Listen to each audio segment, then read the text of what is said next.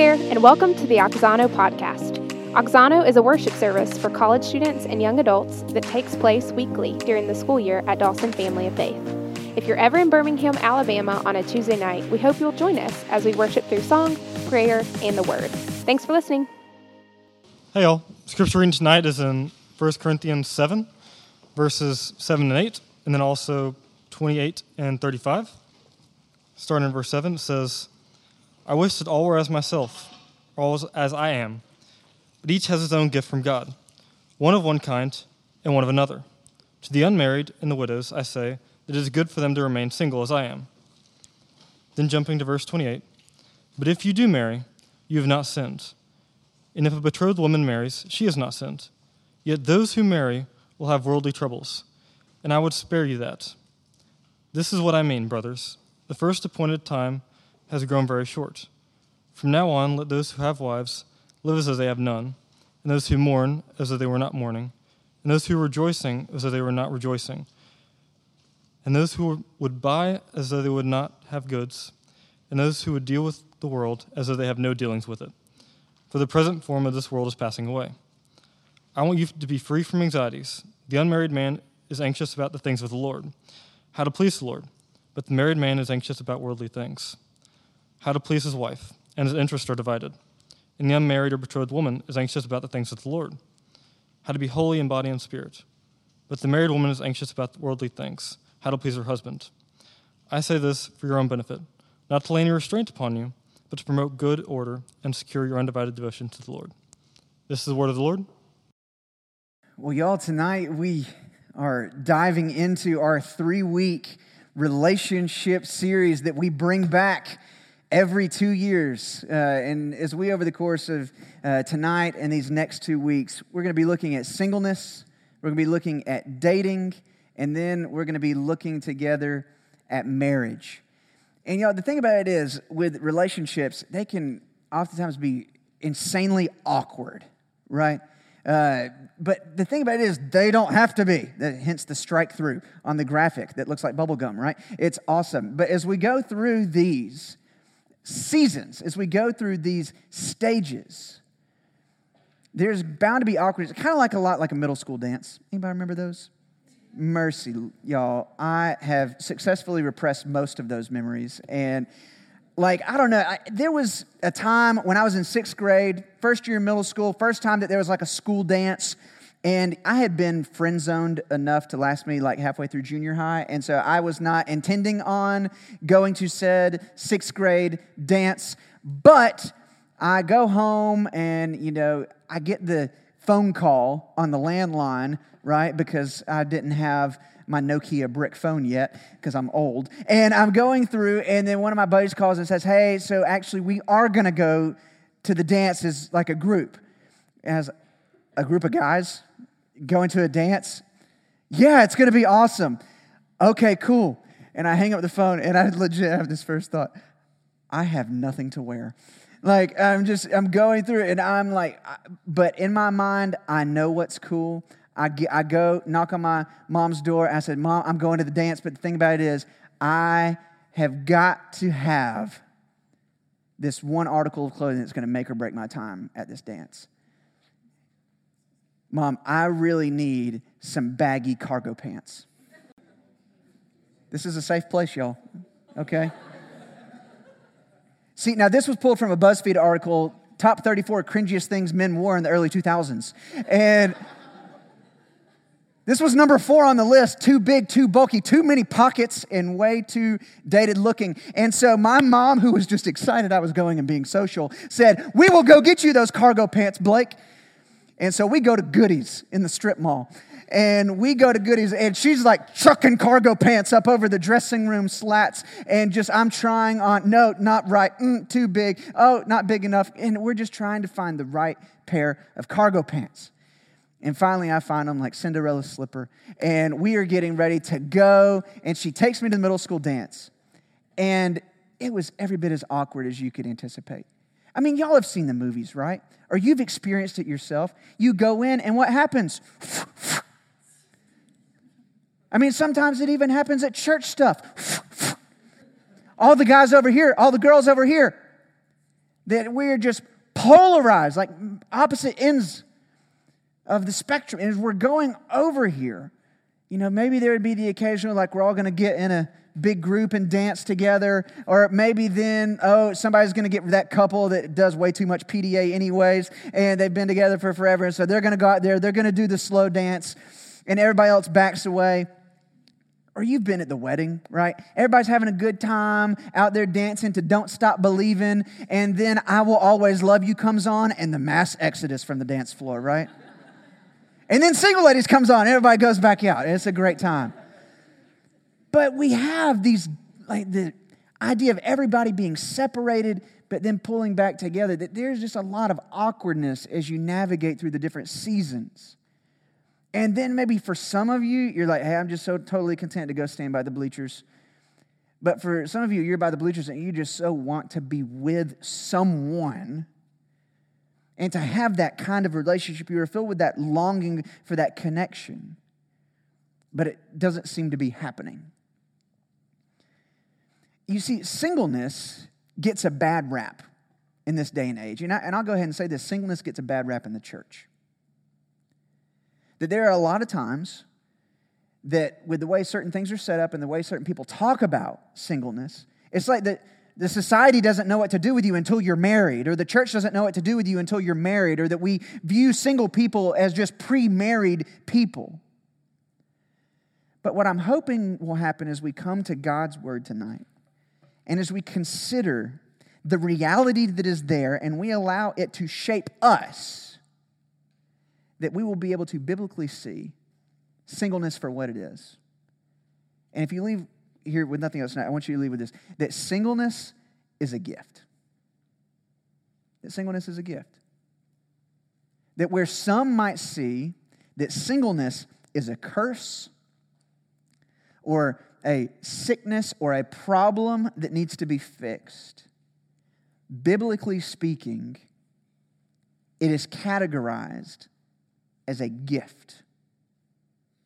And as we come together and we look at 1 Corinthians chapter 7 that Austin already read for us tonight, that when we see this gift, we have a gift-giving God.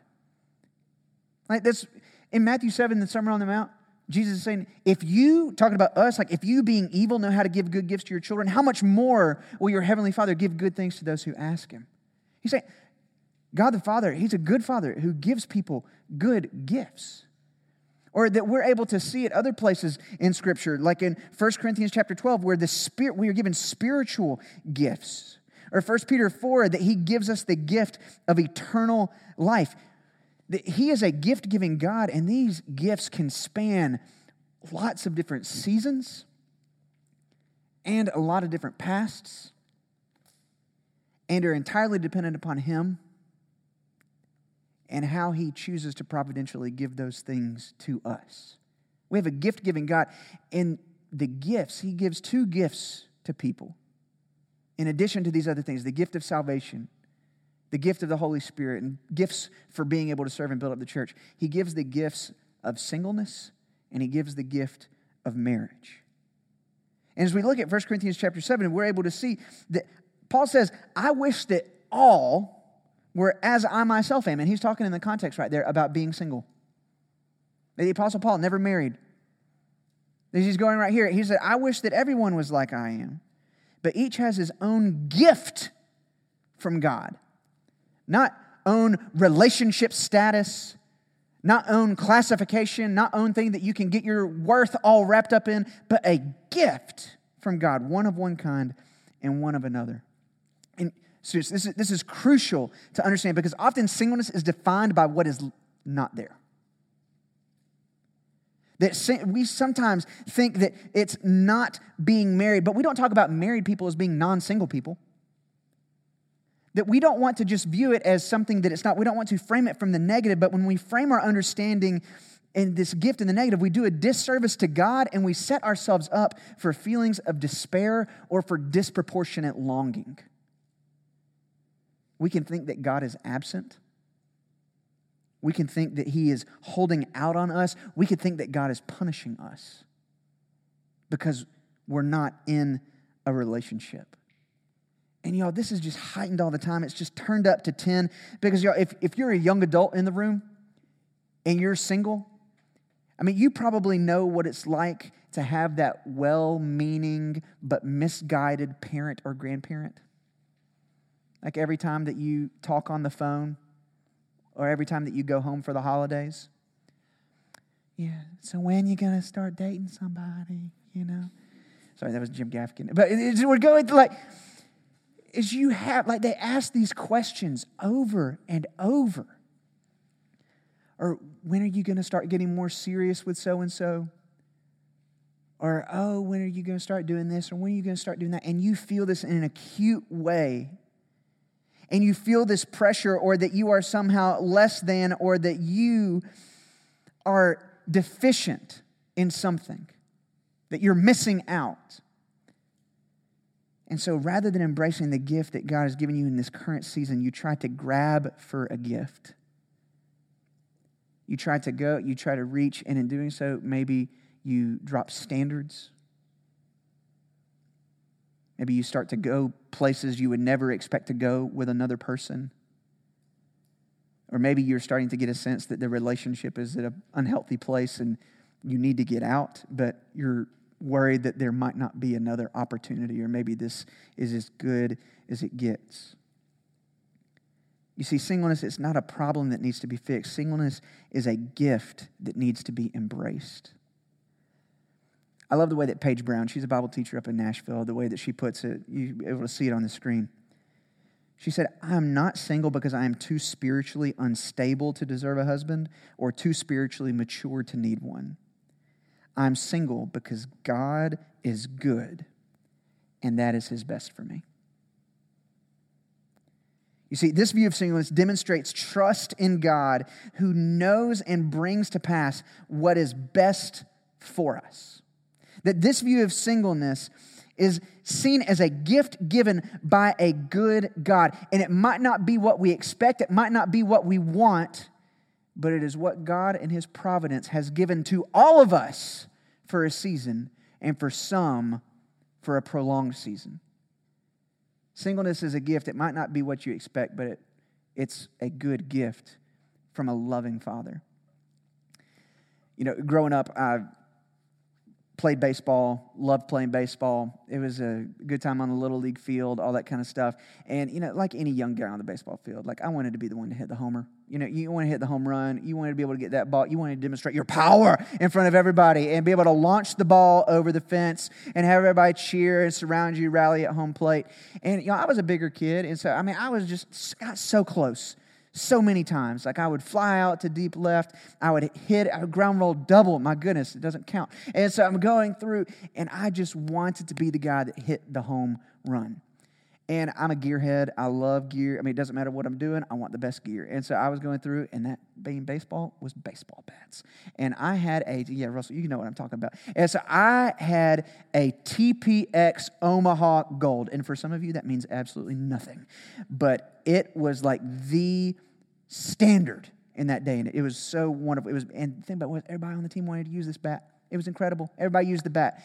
And the thing about these aluminum bats is the more people use them, the more quickly the bats lose their pop. And so you can't retrieve the pop. And so you got to go get a new bat so you have the pop. And so I got to go to my favorite place, Romeo's Sporting Goods in Crestwood.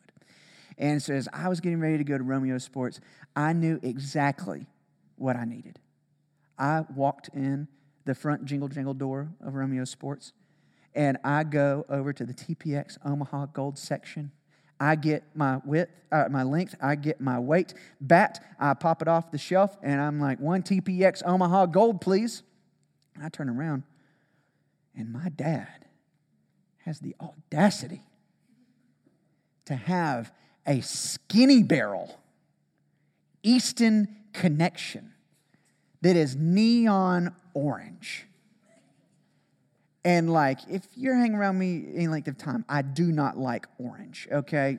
Sorry, Knoxville folks. But it's one of those things that as we're going through, I was like, what is that, Dad? Quick, put it up before somebody sees us.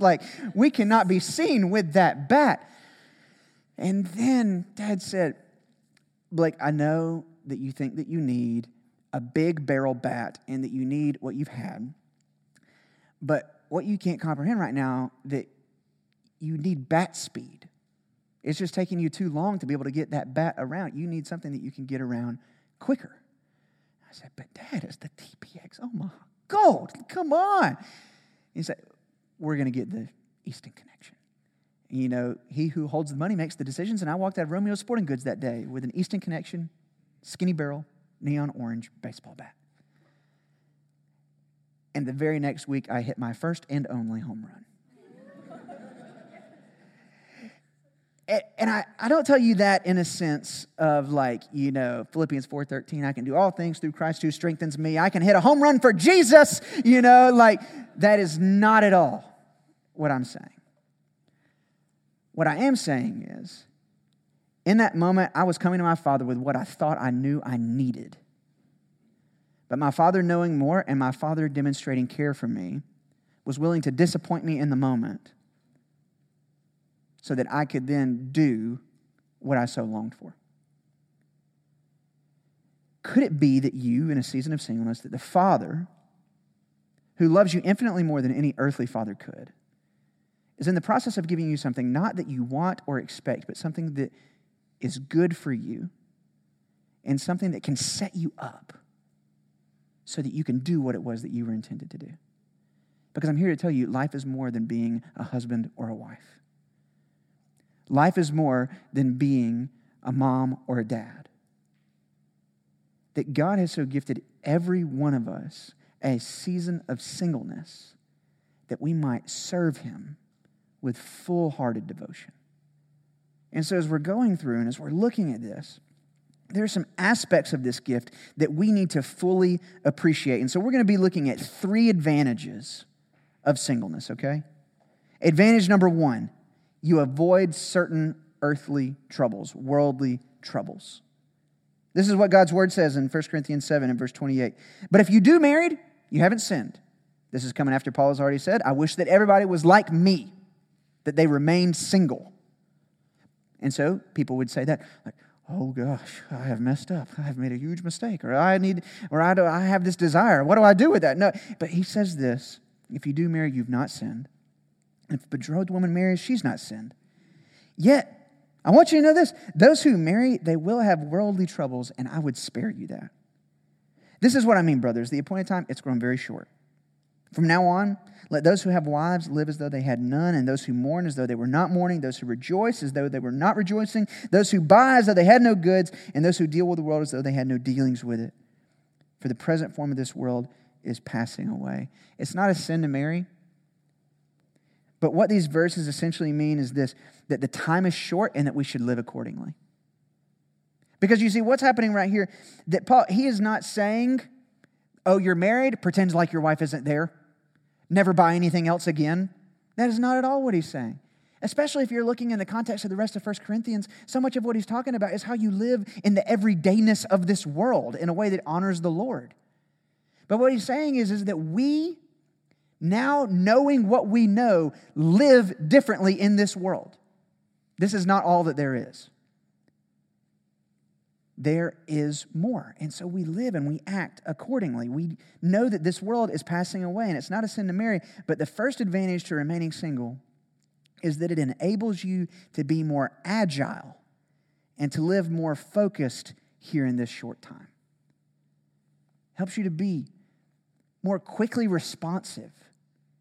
You know, others have talked about before how when you're in a season of singleness, there is less for you to have to coordinate in order to be able to meet the need of somebody that's in front of you or a need that you hear about.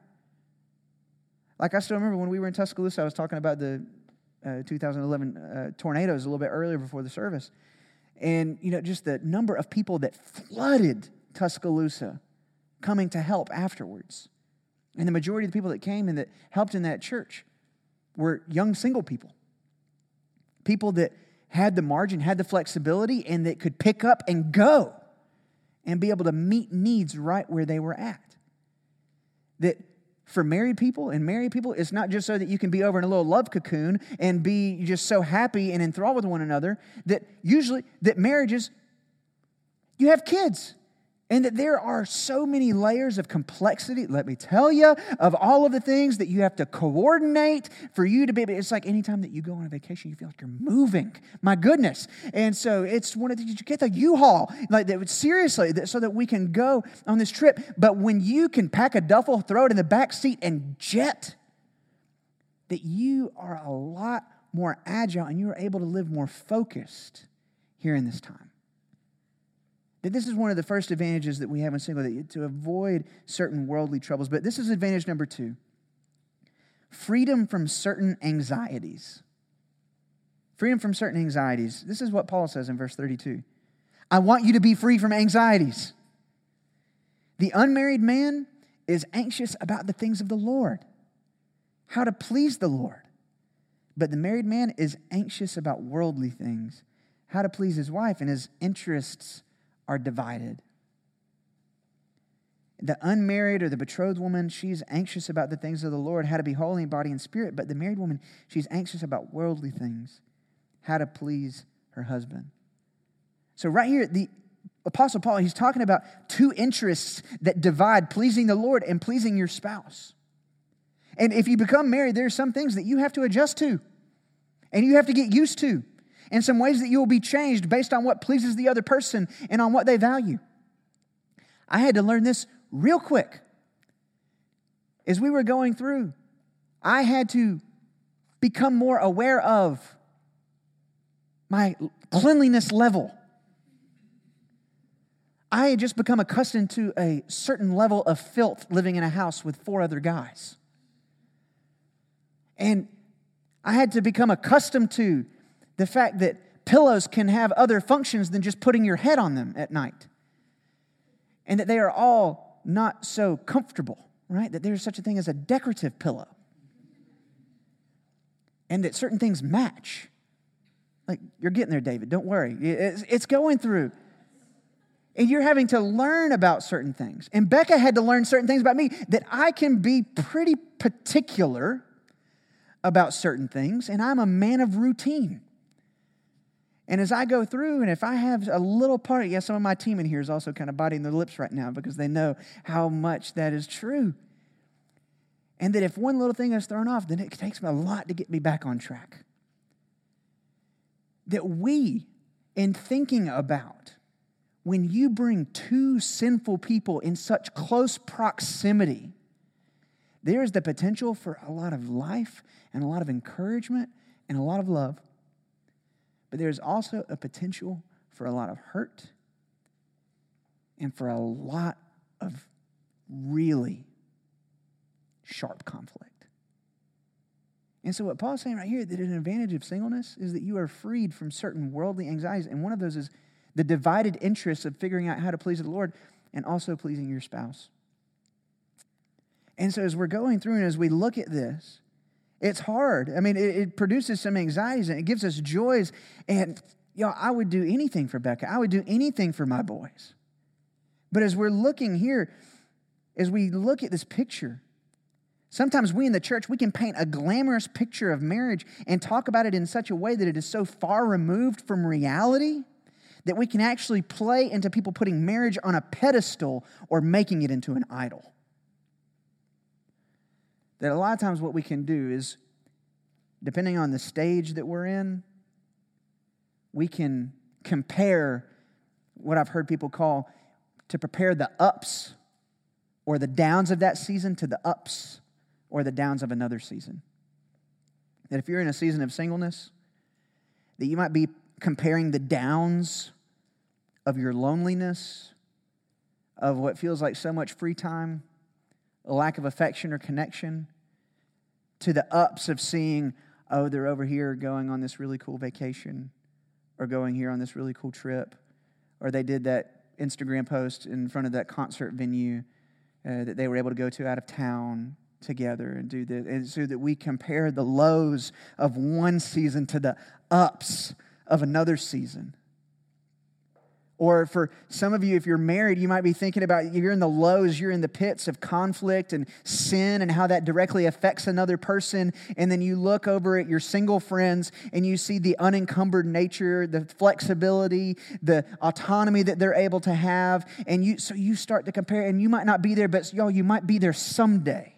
And I would want to guard you against comparing the lows of whatever season you're in into the ups of another one. Either that you're fantasizing about or that you're trying to remember or recover. And as you're going through, we don't need to put marriage up on a pedestal. We need to see it for the gift that it is, but we also need to see singleness for the gift that it is. And as we look at this advantage of singleness, we don't want to simply see it from the negative.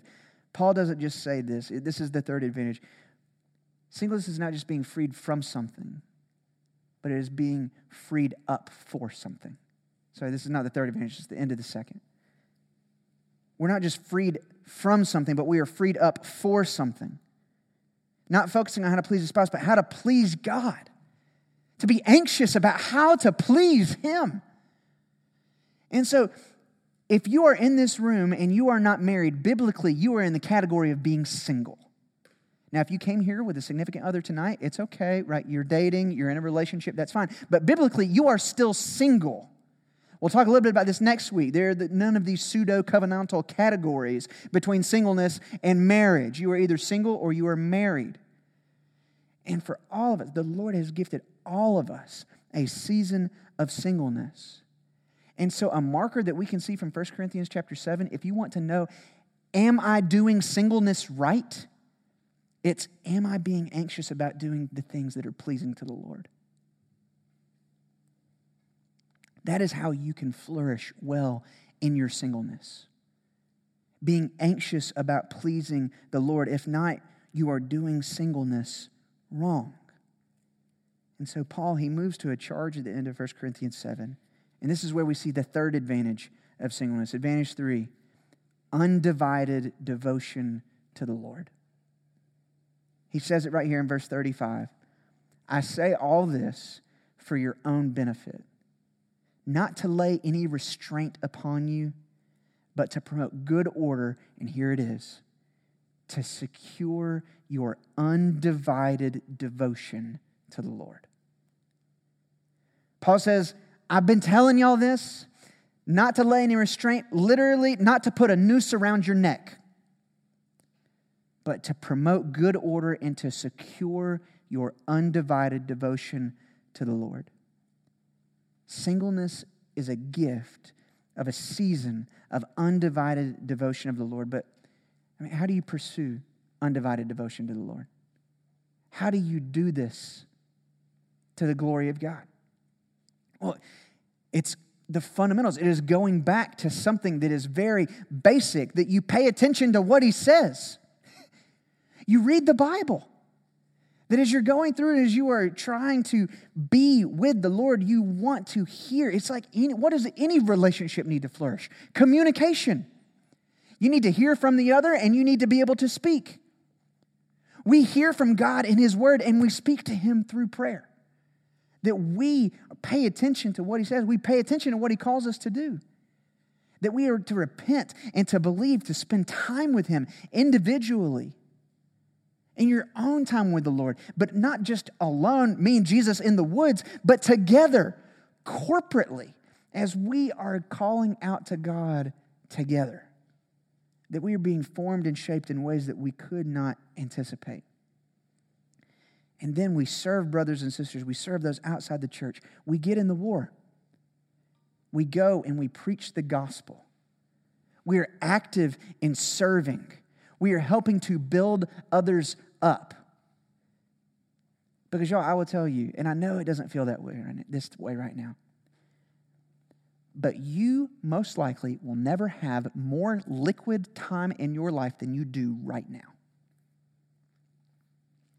I say that, and some of you are like, oh, crap.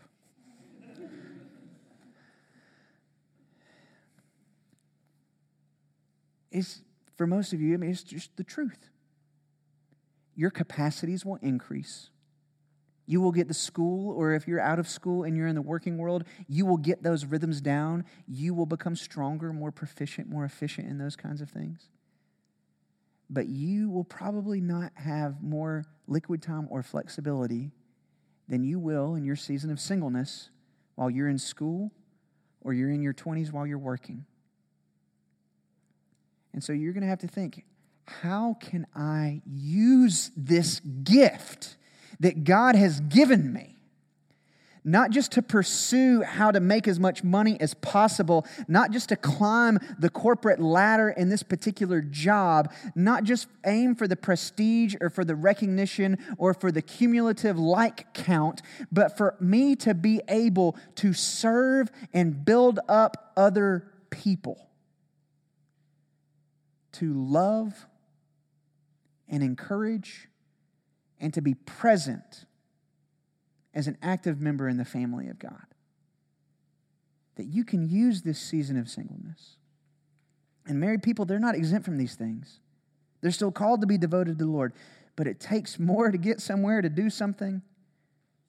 And I think that Ben Stewart, some of y'all are probably familiar. He wrote a book called Single, Dating, Engaged, Married. I see it at the top of the bookstall over there. Shameless plug, right? And don't worry, we lose a ton of money on every book, but it's okay. Don't go flipping tables or anything like that. I've had that conversation before. And as we're going through, as we're going through, Ben Stewart, he writes this book, and as he's saying this in his chapter on singleness, I think he captures it so well, that God has ordained a season of singleness for every human being on the planet. Singleness does not simply exist as an extended adolescence, a pursuit of career ambition, or for a preparatory phase for marriage.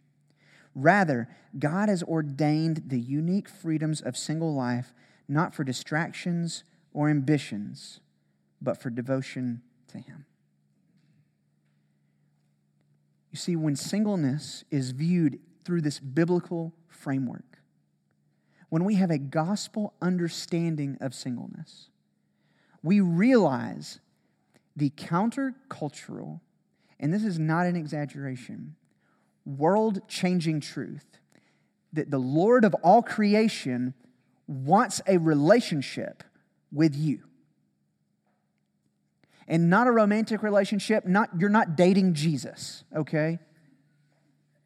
But He wants something deeper. He wants something truer. He wants covenant-making, covenant-keeping, always staying, ever faithful kind of love. It is not fickle or fragile. It has got staying power. And this is the truth of the gospel.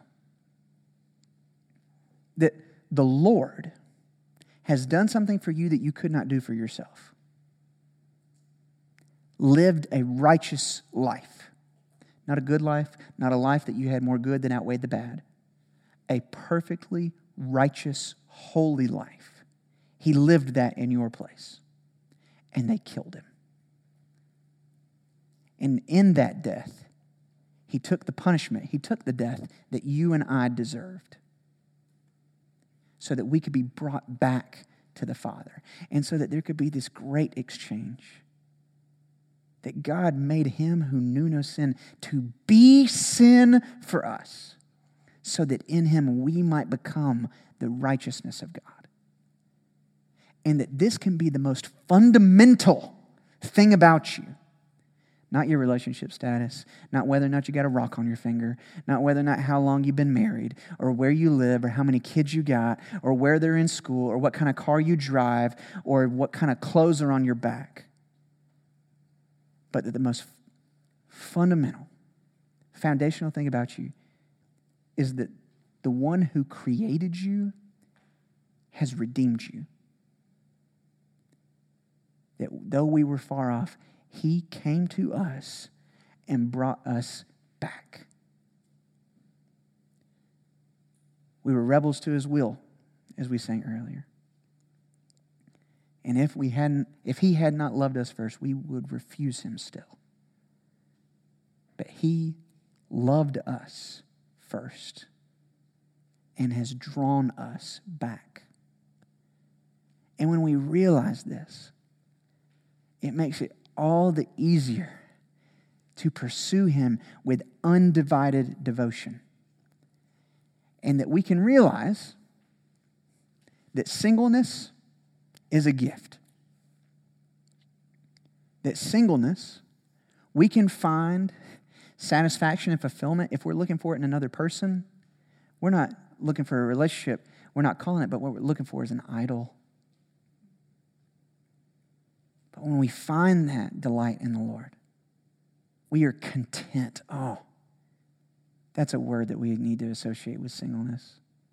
A contentedness with the gifts that God has. It might not be one that you want. It might not be one that you think that you need. But if you trust God in His goodness and His providence, then we can be content with whatever gift that the Lord has given us. But I know through conversations, I know through prayer requests, I know through doing college ministry for 10 plus years now, that some of you were like me and so deeply desired to be married. And so what, you're like, Blake, I think the Lord's working on me. I think I'm going to be able to view this.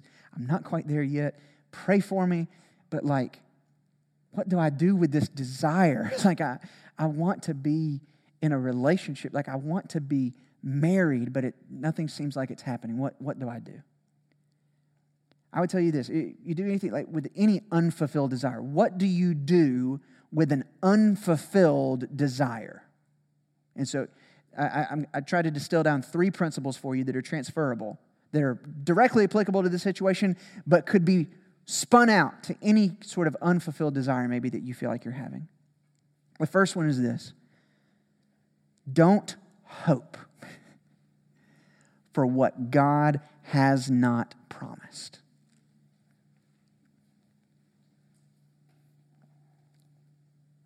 Don't hope for what God has not promised. I want to say this with as much tenderness and compassion and love that I can communicate both verbally and non-verbally. The Lord has not promised that you will be married.